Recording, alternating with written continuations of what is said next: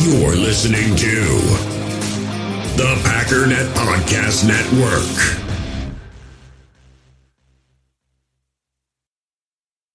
We all have smartphones, and we all know they're pretty amazing, but they also can be amazingly distracting, especially when we're around other people. So US Cellular wants us to reset our relationship with our phones by putting down our phones for $5. That's right, a company that sells phones wants us to put down our phones. And to see what we find, learn more at uscellular.com/built-for-us. Last week I told my wife I need a home improvement loan. She gave me $1,000 to move out.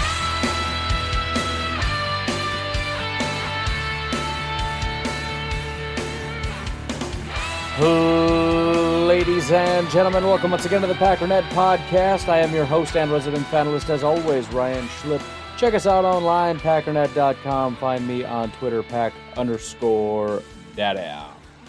Well, today was a pretty stress-free day, or I should say yesterday, for those of you listening on Friday. Not a lot going on. Everybody just got to calm down. That is, except for John Kuhn. I didn't, maybe it's just because I didn't spend a lot of time on Twitter, but I was just checking it once in a while. And for some reason, John Kuhn wants to fight Mike Florio, which I don't know what Florio did. He probably doesn't deserve it, but I want it to happen anyways. So Mike Florio over at Pro Football Talk wrote an article basically just talking about John Kuhn says that, Aaron Rodgers' situation is fixable. Now, I mean, it's a pretty... as far as, I guess, jabs go, there's not a lot here.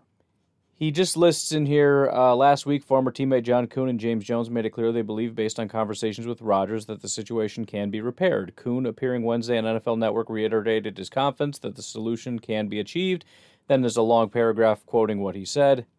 Goes on to say, much has been made of multiple reports that the Packers have at some point this offseason offered to make Rodgers the highest paid player in football. Blah, blah, blah, blah, blah.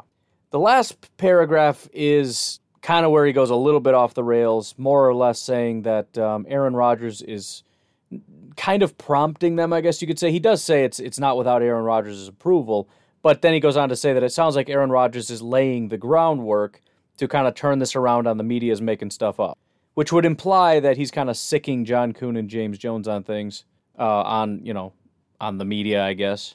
And I'll be honest, I had to Google the word surrogate just to make sure I understood the exact definition. Because it's one of those words, like, I could use surrogate in a sentence and feel confident that I'm using it properly, but if somebody says, how do you define it? It's like, I'm not entirely sure. I give you a sentence, but I couldn't give you an exact definition. But it's a substitute. So, I mean, he's saying, essentially, he's speaking on behalf of Aaron Rodgers, right? He's sort of the mouthpiece or the spokesperson. So, I mean, it's... aside from the implication that this is kind of just a friend talking, pretty benign comment, article, whatever. John Kuhn just comes out full throttle.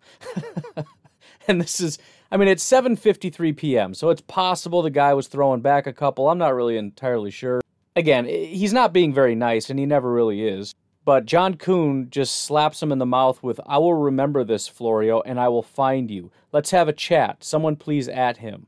So, I guess I don't know that it's a threat. Certainly sounds like a threat to me. Florio then followed that up with, hey, Twitter, if I end up dead, search the trunk of John Kuhn's car, please. So, I don't know. I get the impression it's one of those things that's been kind of building over time, Could definitely use another marriage analogy, but I think you get the idea. I think I've already used that one anyway, so I don't want to do it again. Otherwise, I feel like things were relatively civil, just from what it seemed. But with that being said, I do want to go over something kind of to elaborate on what I said yesterday, and then I guess move off it and move on to some new stuff. But I mentioned yesterday the fact that I feel like the Bortles thing is more so than... or at least that it's unusual. And a lot of people, as I said, no, it's not that unusual. So I did. I went back and I looked at all the prior number 3 quarterbacks, and this is kind of the list that I came up with. Now, you can debate it, and that's fine, and we can kind of go through each individual year. But remember, I'm talking about there's already a number 1 guy. In this case, it would be Aaron Rodgers, and I think at one point it was Brett Favre. There's already a number 2 guy, which is the guy that if the number 1 guy goes down is ready to play. Then there's the number 3, which is not that guy. The list that I compiled was Boyle, undrafted free agent, Callahan, undrafted free agent, Tolzien, undrafted free agent, Coleman, 7th-round pick, Harrell, undrafted free agent, Shepard, undrafted free agent, Flynn, 7th-round pick, Engel Martin, 5th-round pick. That's the whole list. Now, I know some people are going to say, well, what about, even I brought it up yesterday. In 2013, we brought in 2 veterans. And the interesting thing about it is that prior to, let's see, if we go back to, I don't know, August 2013, we had Graham Harrell and B.J. Coleman as our backups. We did not have a true number 2, which is, again, I'm defining a number 2, not just some nebulous term, but as a guy that is going to take over when the number 1 guy goes down. This is after Flynn left. So now that Flynn is gone, we don't have that guy that we feel comfortable with. And understand, I'm not talking about a good quarterback. I'm just talking about a guy that we feel like can go out there, can actually execute plays and be somewhat competent. Recently, that guy has been Boyle. Again, not super fantastic, but he was an undrafted free agent. He was a, 3rd guy on the depth chart, and he worked his way up to being a number 2. Not a very good one, but a guy that understands the system and can play well enough to kind of be that guy to fill that void. In 2013, they didn't have that, and by September, the only 2 quarterbacks on the roster were Aaron Rodgers and B.J. Coleman, so Harrell was now gone. The very next month, the only 2 quarterbacks on the roster were Aaron Rodgers and Seneca Wallace. And remember, Aaron Rodgers did go down this year, and Seneca Wallace did come out and start. So that it really just goes in this exact same direction of you need a guy that is a number 2 that can step in and play when ready. I don't think Blake was brought in to be the number 1. I think he was brought in to be the number 2. Whether that's because Jordan Love is not ready, or because Aaron Rodgers is on the way out, or we're just hedging again. Maybe Aaron Rodgers is going to leave, and or maybe Jordan Love won't be ready to be the number 2, which again I think is completely reasonable. That's why I'm coming to that conclusion. Make sense? And again, you can go through, and I think there was one other slight, what about this, that, or the other? It's kind of way back. Brian Brohm. Technically, Brian Brohm was a number 3, and he was a 2nd overall pick. However, Brian Brohm was drafted not to be the number 3, but to essentially be, I don't know, like Jordan Love. I don't know. But that was the intention. Matt Flynn just happened to be a lot better than Brian Brohm was because Brian Brohm was just a really bad quarterback. So Matt Flynn ended up ahead of Brian Brohm. So what you had was Aaron Rodgers and then Matt Flynn and then Brian Brohm. But they got brought in the same year. So they didn't have anybody. They needed quarterbacks. They got one really high, one guy really late. Obviously, the expectation is Brian Brohm is going to be the guy that's the really good quarterback, and then Matt Flynn will just be the project number 3, and it just didn't work out that way. But they didn't bring in Brian Brohm to be a number 3. And obviously, he wasn't a veteran. They drafted him.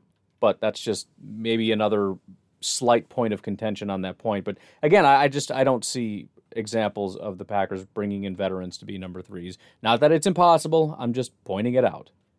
In the news today, the Packers have signed a bunch of players.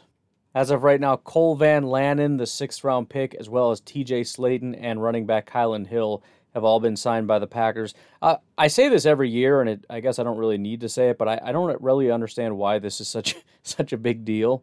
It kind of becomes like a big thing. Like, dude, he signed. They signed. Like, are we worried they're not going to sign and they're going to leave or what? I don't know, but they signed, and the other guys will all eventually sign. I don't exactly know why things take as long as they do. There must be some kind of a structuring thing going on. I don't know.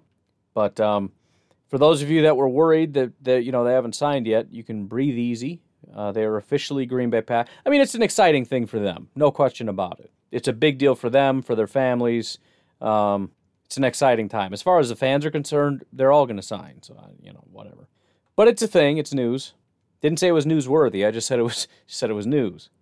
In other news and slightly more interesting news, the Minnesota Vikings have traded away Mike Hughes to the Kansas City Chiefs. Now, you could argue, well, we got to see the Chiefs anyway, so that stinks, but it's not really a matter of his talent.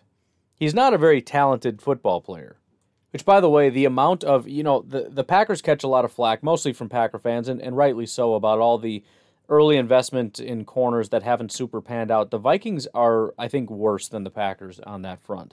I had mentioned it, I don't think it was last year, but 2 years ago, the amount of first and second round players, I think their entire DB group was first and second round players, and they ended up getting rid of all of them, and all of them were basically pretty bad football players.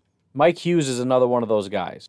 First round pick, struggled with injuries, never really got off the ground. In fact, he regressed every single year according to PFF. 61, 58, and 54 were his grades over 3 years. He's played 917 snaps in 3 years, which is like one full season. In that time, he's given up 857 yards, 6 touchdowns, has 2 interceptions, and 10 pass breakups, 102 passer rating when targeted. In 2020, he had a 120 passer rating when targeted. In just 4 games, he gave up 134 yards and a touchdown with no picks and 1 pass breakup.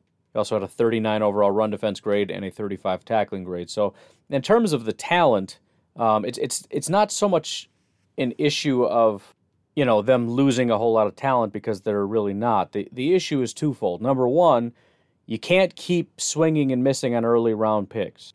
It becomes problematic. We saw that with Ted Thompson down the stretch, where we were missing on way too many picks and the team began to erode. Especially on a team that, again, I've said the biggest issue with the Vikings, in my opinion, is the fact that they're getting older and they need to start replacing these guys. On top of that, they've been purging a lot more cornerbacks than they've been adding. Last year, they purged pretty much all of their starters, brought in a bunch of young players, and so you've got 24-year-old Mike Hughes.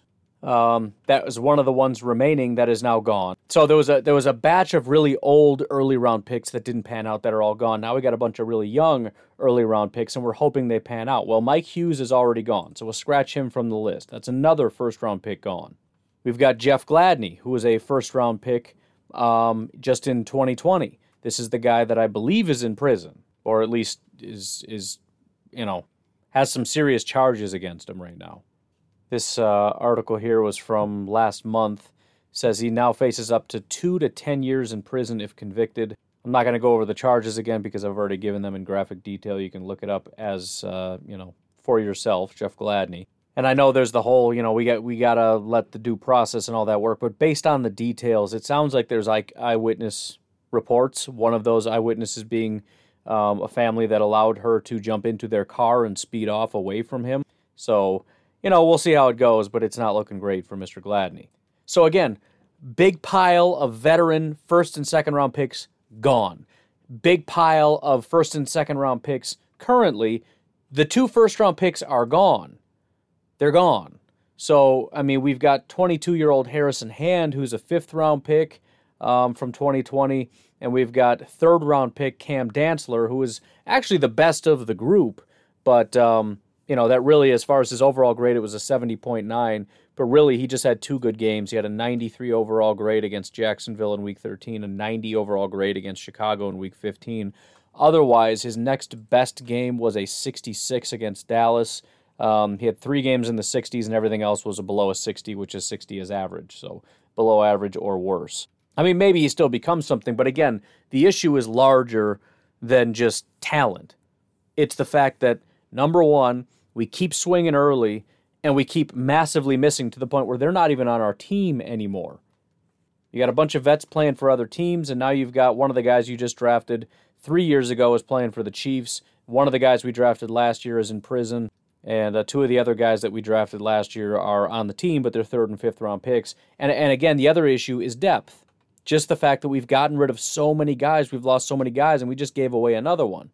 And I actually just mentioned this yesterday. I talked about the Vikings. I said they got a good team. They've got a good, the offensive line's getting better. I like the quarterback as far as being competent. They've got a great wide receiver duo, a really solid running back. They've got some pieces in place. But the cornerback position is where they're probably struggling the most. And again, they just gave away another guy. Now, yes, they did bring in Patrick Peterson. Good for them. Obviously, that is a short-term Band-Aid to fix a larger problem, which is that we don't have any players. We did also bring back Mackenzie Alexander, but again, it's just he's not a very good football player. So, it's a pretty rough group at cornerback for the Vikings. And again, they semi-solved the depth problem by bringing in 2 veterans, Mackenzie Alexander and Patrick Peterson. But the talent issue at corner is a real problem. And it's actually very similar to what they've had at offensive line, which is we keep taking swings at it, and we're just not really getting better. The offensive line now is slowly improving. After multiple swings, like 1 and 3 is becoming competent or whatever. But anyways, interesting to keep an eye on those things. And again, I don't find that to be insignificant. I'm sure Vikings fans will downplay it. And I guess as far as the talent, it's not as big, I guess talent and depth, you could say we brought in guys that are as good or better, and obviously depth, we brought in 2 guys, so it's not as big of an issue this year as far as depth.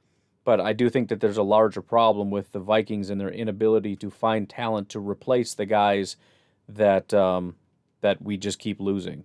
I think that is a larger issue if we're going to, look at where the Packers are at. They're a team that every single year, despite the pleading and whining and crying from a lot of Packer fans about how this team is wasting the prime of Aaron Rodgers, they're wasting this, that, or the other. They don't care about winning the Super Bowl. They just care about winning playoff games or something. I don't know how that logic works, but some people say that kind of stuff. To be just good enough to almost get there, but not good enough to win it. I don't think there's a distinction there, but whatever. Despite all that, the Packers are there consistently. They're at that level. They have that kind of a team. At what point do the Vikings get there? I mean, they're it's kind of silly to compare them to the Bears, but they're at risk of becoming that, right? They don't if Cousins isn't their quarterback, or if they just don't quite have the pieces, if you wait too long before you finally get the right pieces in place, everything around it is going to be a mess, which is where the Bears are at. They got Fields. All right, cool. But now what? The defensive coordinator that built this defense is gone. Half the defense that was here when that defense was real good is gone. A half of the half remaining are nowhere near as good as they were in 2018.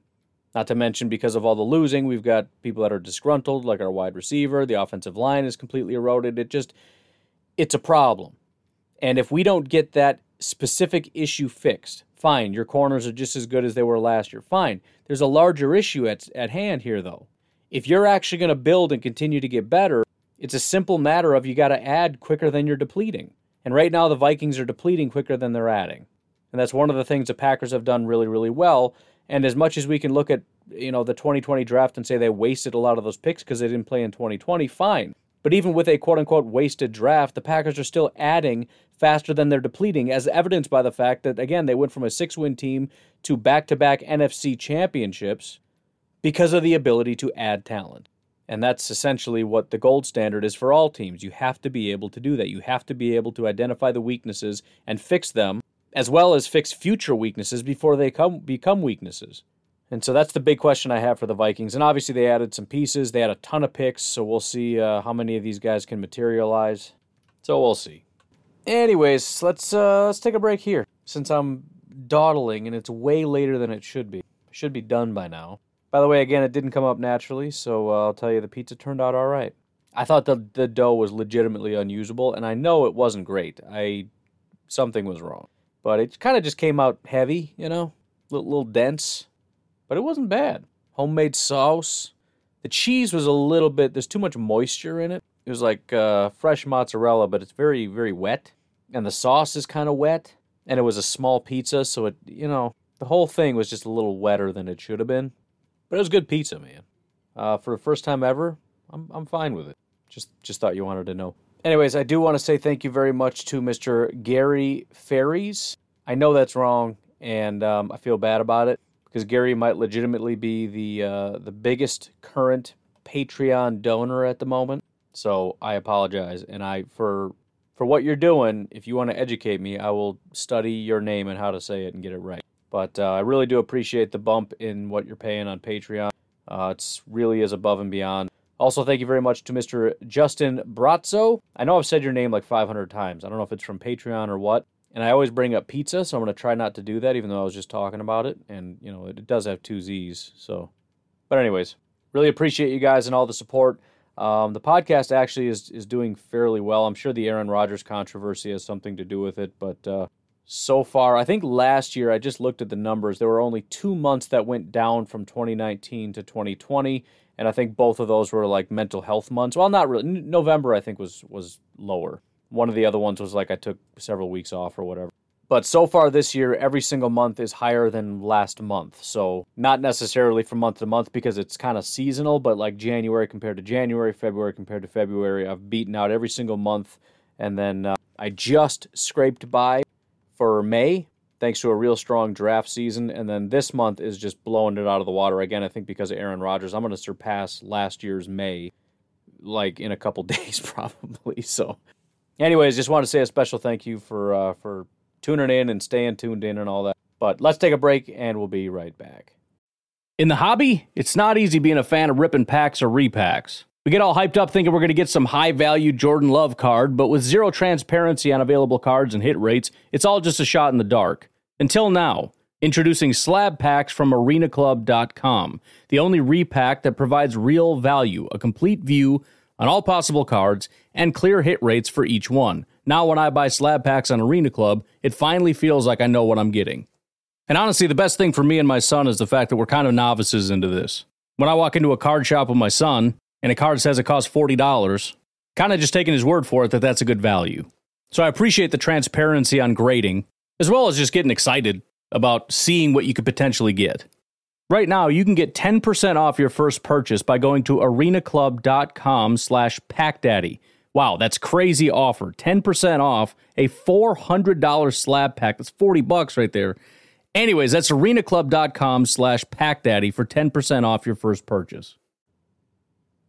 We all have smartphones, and we all know they're pretty amazing, but they also can be amazingly distracting, especially when we're around other people. So US Cellular wants us to reset our relationship with our phones by putting down our phones for $5. That's right, a company that sells phones wants us to put down our phones. And to see what we find, learn more at uscellular.com/built-for-us. So I did kind of last minute have an idea. I wanted to ask some people about their thoughts on the 2020 roster. Unfortunately, about 2 people took it seriously. Everybody else, I think, is kind of goofing around or whatever. But it is interesting because I can't remember a time when so much has been up in the air. But we'll look at those couple little hot takes. Dalton says he thinks that Stokes is going to end up winning the cornerback spot over King at some point within the first 6 weeks. This is my hot take. If you would have said week 1, that would have been a little bit of a hotter take. I'm kind of 50-50 on first 6 weeks. Like 51% Stokes, 49% King. It's tough because there's 2 conflicting things there. On one hand, you have that Packers mentality of, I don't care who you are, when you got drafted, you're going to sit until I think you're ready. On the other hand, you have Stokes, who is a first-round draft pick, who they really, really like, and Kevin King, who, I mean, he was basically drafted specifically because we don't want Kevin King to be playing there. So I do think it's going to be as soon as humanly possible. So really, it's just a matter of if the guy can play, he's going to go out there.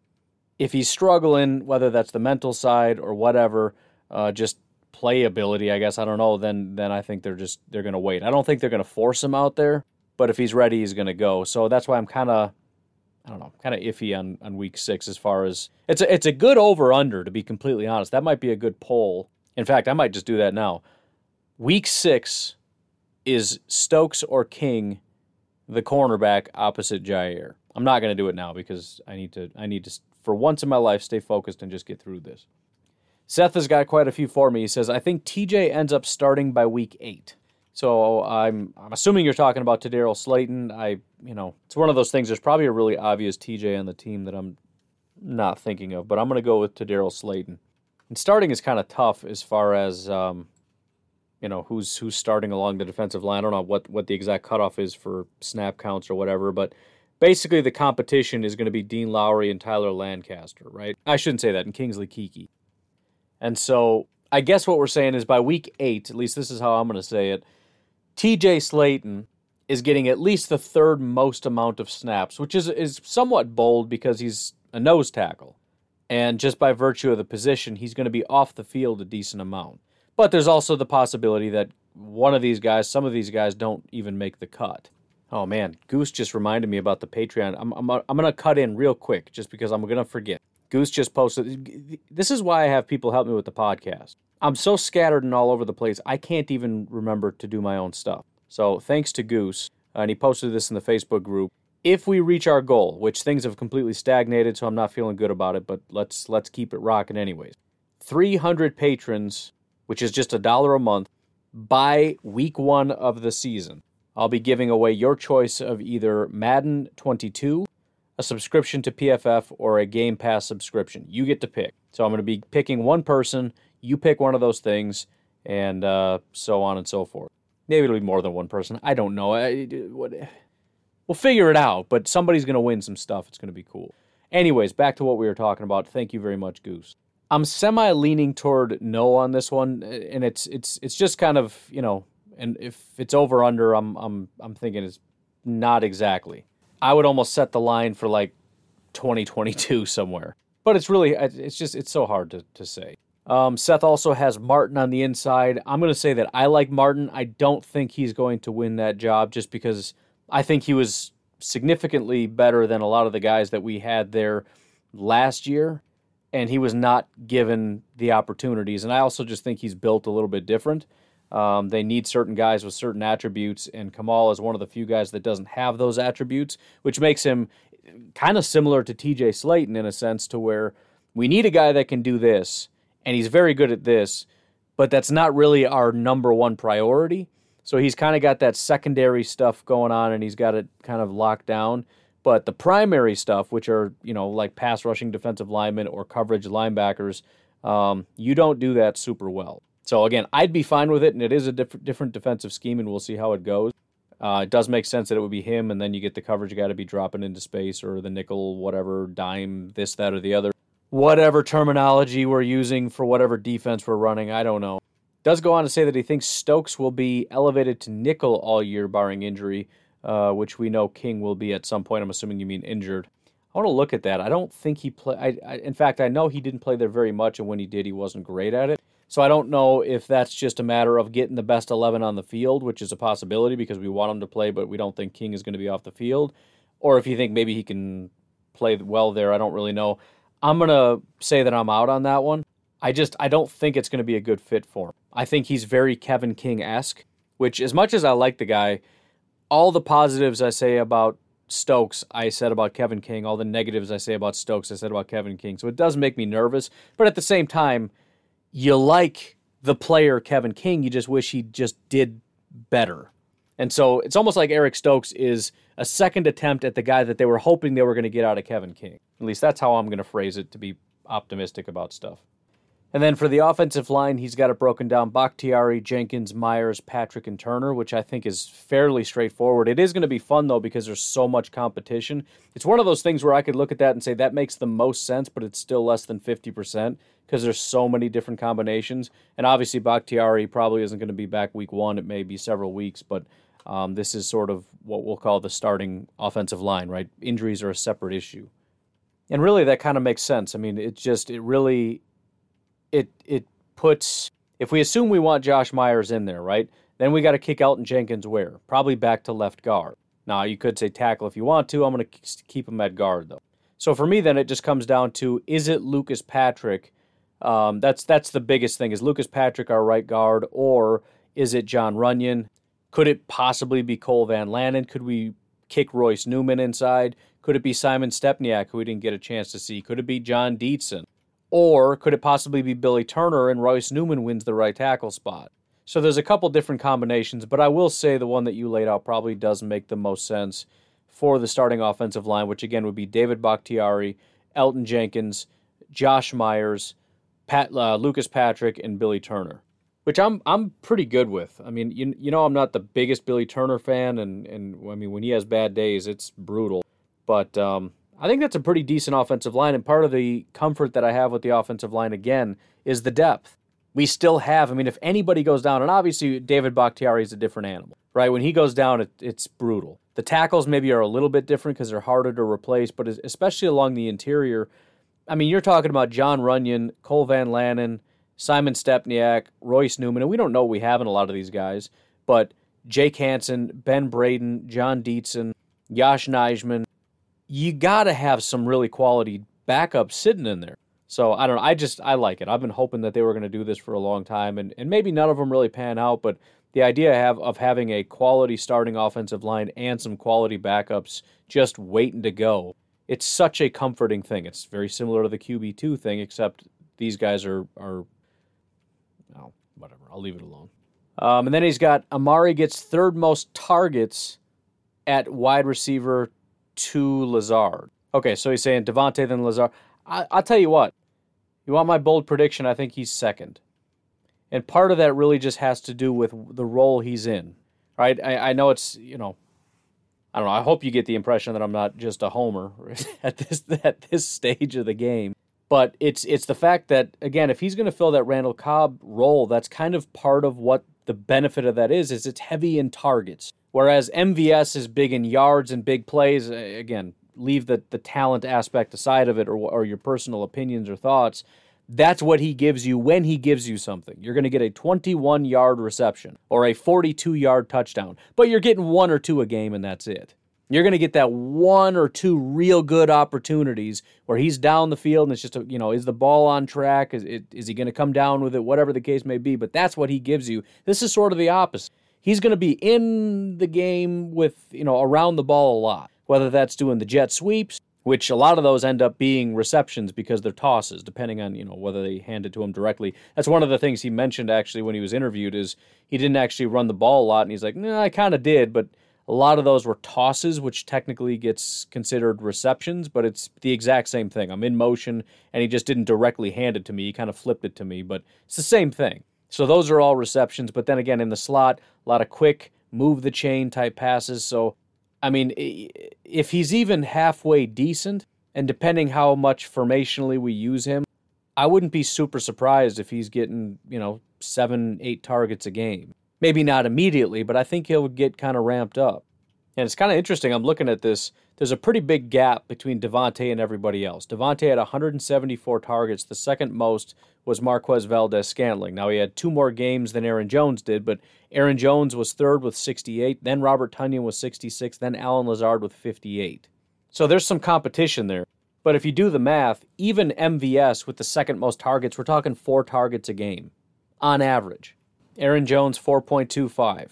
So, I mean, if he's able to technically, assuming things don't change too drastically, if he's pulling in 5 targets, not even receptions, targets per game, he's now the number 2. If you look at receptions, Robert Tonyan was getting about 3 a game. Same with Aaron Jones, 3.25 a game.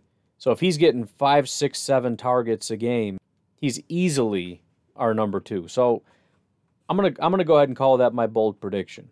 And then at the 11th hour, Thomas comes in. I was just about to say nobody else actually took this question seriously, so we'll just move along. But Thomas jumps in. He says, quarterback, Rodgers, which, again, is technically a part of this at this point. Running back, Jones and Dillon. Wide receiver, number 1, Adams. Number 2, Funchess, which we got to remember Funchess. Number 3, Lazard. So not a ton of confidence in the rookie, which makes sense because, again, they slow roll all these guys. We didn't see a lot of our rookies last year. Probably get a heavier dose this year, so maybe it is a next year thing. But I called it a bold prediction for a reason. Tight end, Big Bob. Offensive line, he has Bakhtiari, Jenkins, Myers, Runyon, and Turner. So the exact same, but just substitutes a Runyon in at right guard, which, if I were to make any substitution to the offensive line we talked about last time, it would probably be putting Runyon in over Lucas Patrick. Now, that's not to say it's my favorite, and I don't even know if that would be all of their favorite either. I didn't ask for favorite, I just asked for a prediction.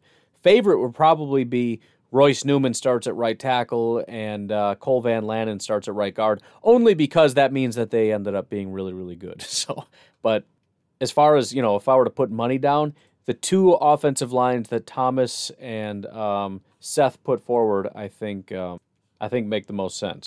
He's got defensive line, Za'Darius, Lancaster, Clark, Lowry, Preston until Gary takes over. And I'll interject here. He didn't put a timeline on that, but I do think if that doesn't happen week 1, I think it happens very quickly. I think at the latest by week 4, Rashawn Gary is getting significantly more snaps than Preston.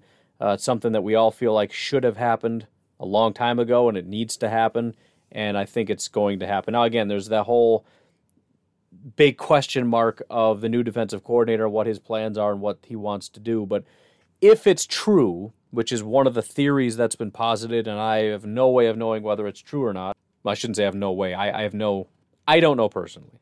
But it's going to be a much more attacking style defense, meaning we're less worried about our edge guys dropping in coverage and more worried about them just going after the quarterback all the time. Rashawn Gary makes a lot of sense. One of the issues that I had said about Preston and the rest of the pass rushers is, with Kyler Fackrell gone, Preston is the only guy that gives you that versatility. He's a much more versatile guy in terms of things he can do. Now, Za'Darius and Rashawn are more versatile in terms of what position you put him at, but the job is mostly the same.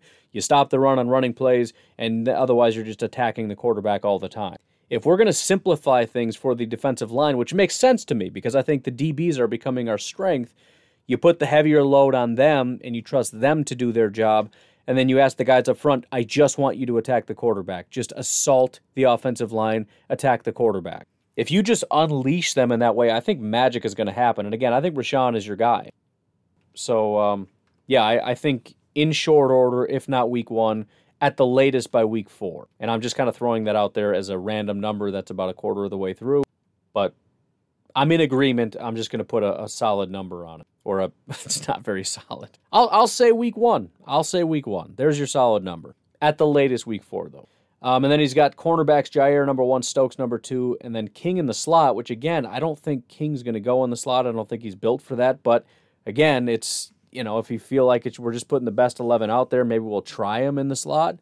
But that's kind of the whole complicating thing for me is it makes sense if you just want the best 3 out there, it's going to be Jaire, Stokes, and King, right? That's the easy way out. But I don't think any of these guys outside of Jaire are built for it, and I don't think you take Jaire off the boundary and put him in the slot just because you want the best guys out there, which means we have to bench King or Stokes, which is probably a tough decision a lot of us don't want to have to make, and it's also why I think King's going to be out there longer than we would hope. And again, I keep reiterating this because I want to make sure. Here's how I see this playing out. If I didn't lay the groundwork for this, here's essentially what I would think would happen. Kevin King would start, and we would very rarely see Stokes.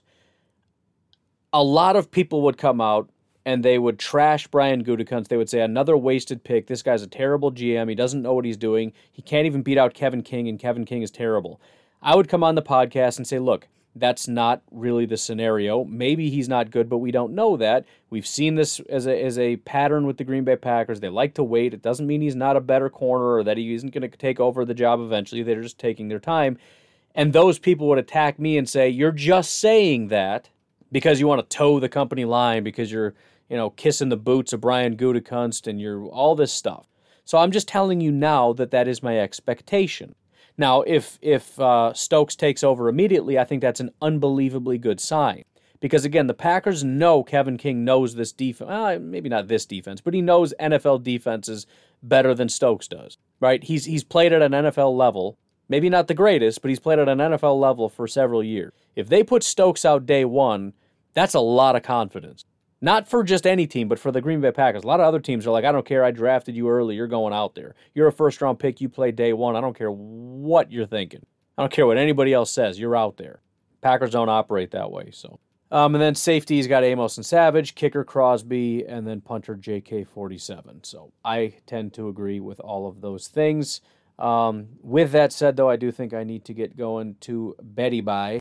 But anyways, I'm going to get going. You folks have yourselves a fantastic Friday. Again, remember, if you want these podcasts a day early and ad-free, check out patreon.com/pack_daddy. You can sign up for as little as $1 per month.